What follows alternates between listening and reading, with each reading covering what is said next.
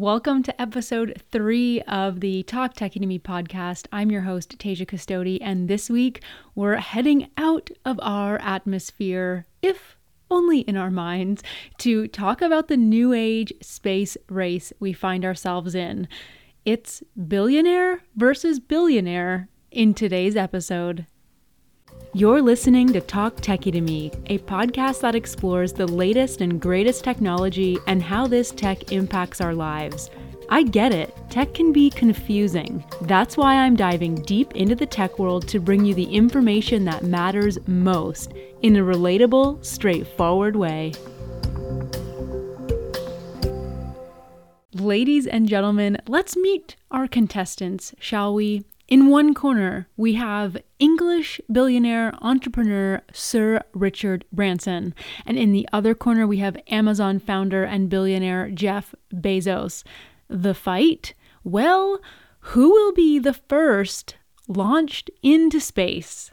Now, before we place our bets on who will win this kind of new age space race we find ourselves in, it's really important to provide a little background on how exactly we got here. So let's start with Richard Branson. Now, you may or may not be familiar with Virgin Galactic, which is an American spaceflight company, and that's under Branson's Virgin Group.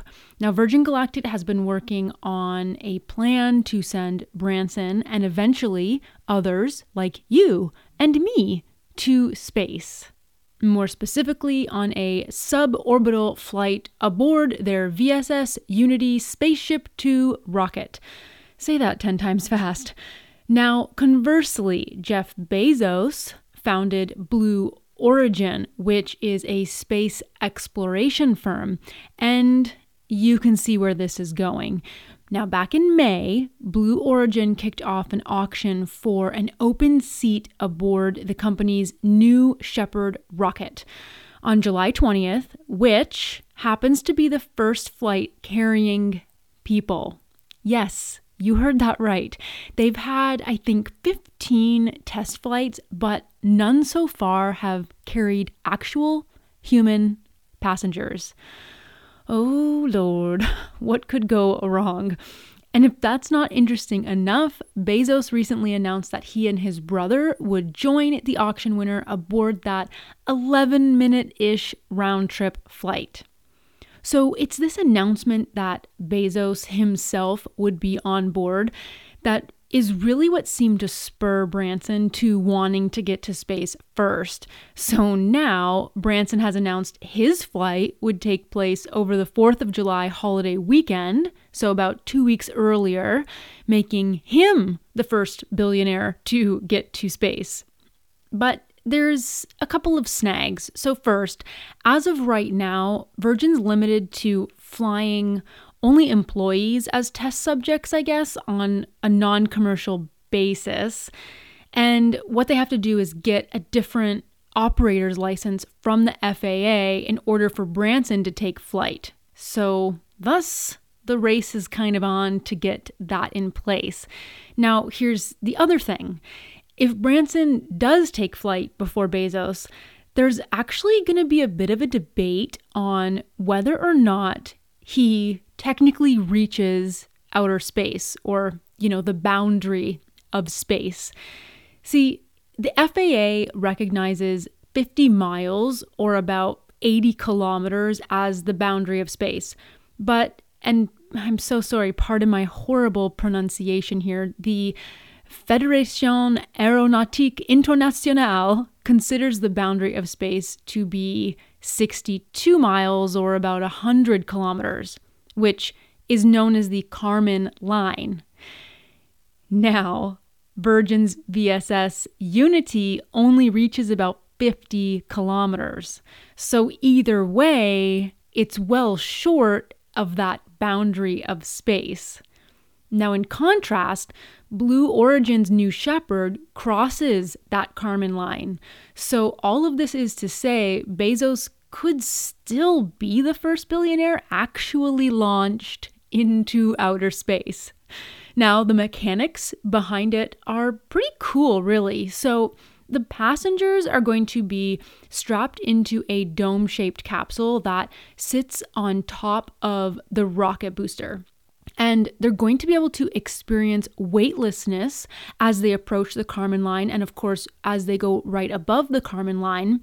And then the booster is going to re-enter first, and then they'll presumably have a gentle landing inside the RSS via parachute a few minutes later. And there's actually a really cool illustration on the entire New Shepard flight experience at blueorigin.com. So if you want more information and to really visualize what I'm talking about here and exactly how they plan to launch Bezos into space, you should definitely check that out. But this pissing contest, story, does not end here because, well, why would it? Just 3 days after Bezos announced he'd be on the July 20th flight, not one, but 2 petitions were launched to, wait for it, stop Jeff Bezos from returning to Earth. Yes, I'm serious. Combined, these 2 petitions have over 60,000 signatures as of right now, when I'm recording this. And so I'm just wondering, maybe these petitioners don't really understand how this round trip flight is working. But anyway, I guess that's not really the point, is it? So as it stands now, Bezos, his brother, and an unnamed auction winner, who, by the way, paid a cool $28 million for a seat, are set to launch to the edge of space and back again on July 20th. And here's really why I think all this kind of nonsense is important to us. Both of these flights really are paving the way for space tourism. Because while you and I may not have 28 million lying around for an 11-minute flight to the boundary of space and back, the goal here really is to make it a lucrative commercial experience for all of us mere mortals to enjoy. But now I want to hear from you. What do you think of these billionaires fighting to get to space first? Do you think it's safe? Would you hop on a rocket to the boundary of space, especially on a first flight like this? What do you think? Comment on this episode and let me know. And if you enjoyed today's episode, I want to know. So share it with your friends on social media, leave a comment, or connect with me all over the interwebs. I'm at Tasia Custodi on all the things. And if you're listening to this on Apple Podcasts, I'd love for you to leave a review. Thank you so much for listening to another episode of Talk Techie to Me, and we'll chat real soon.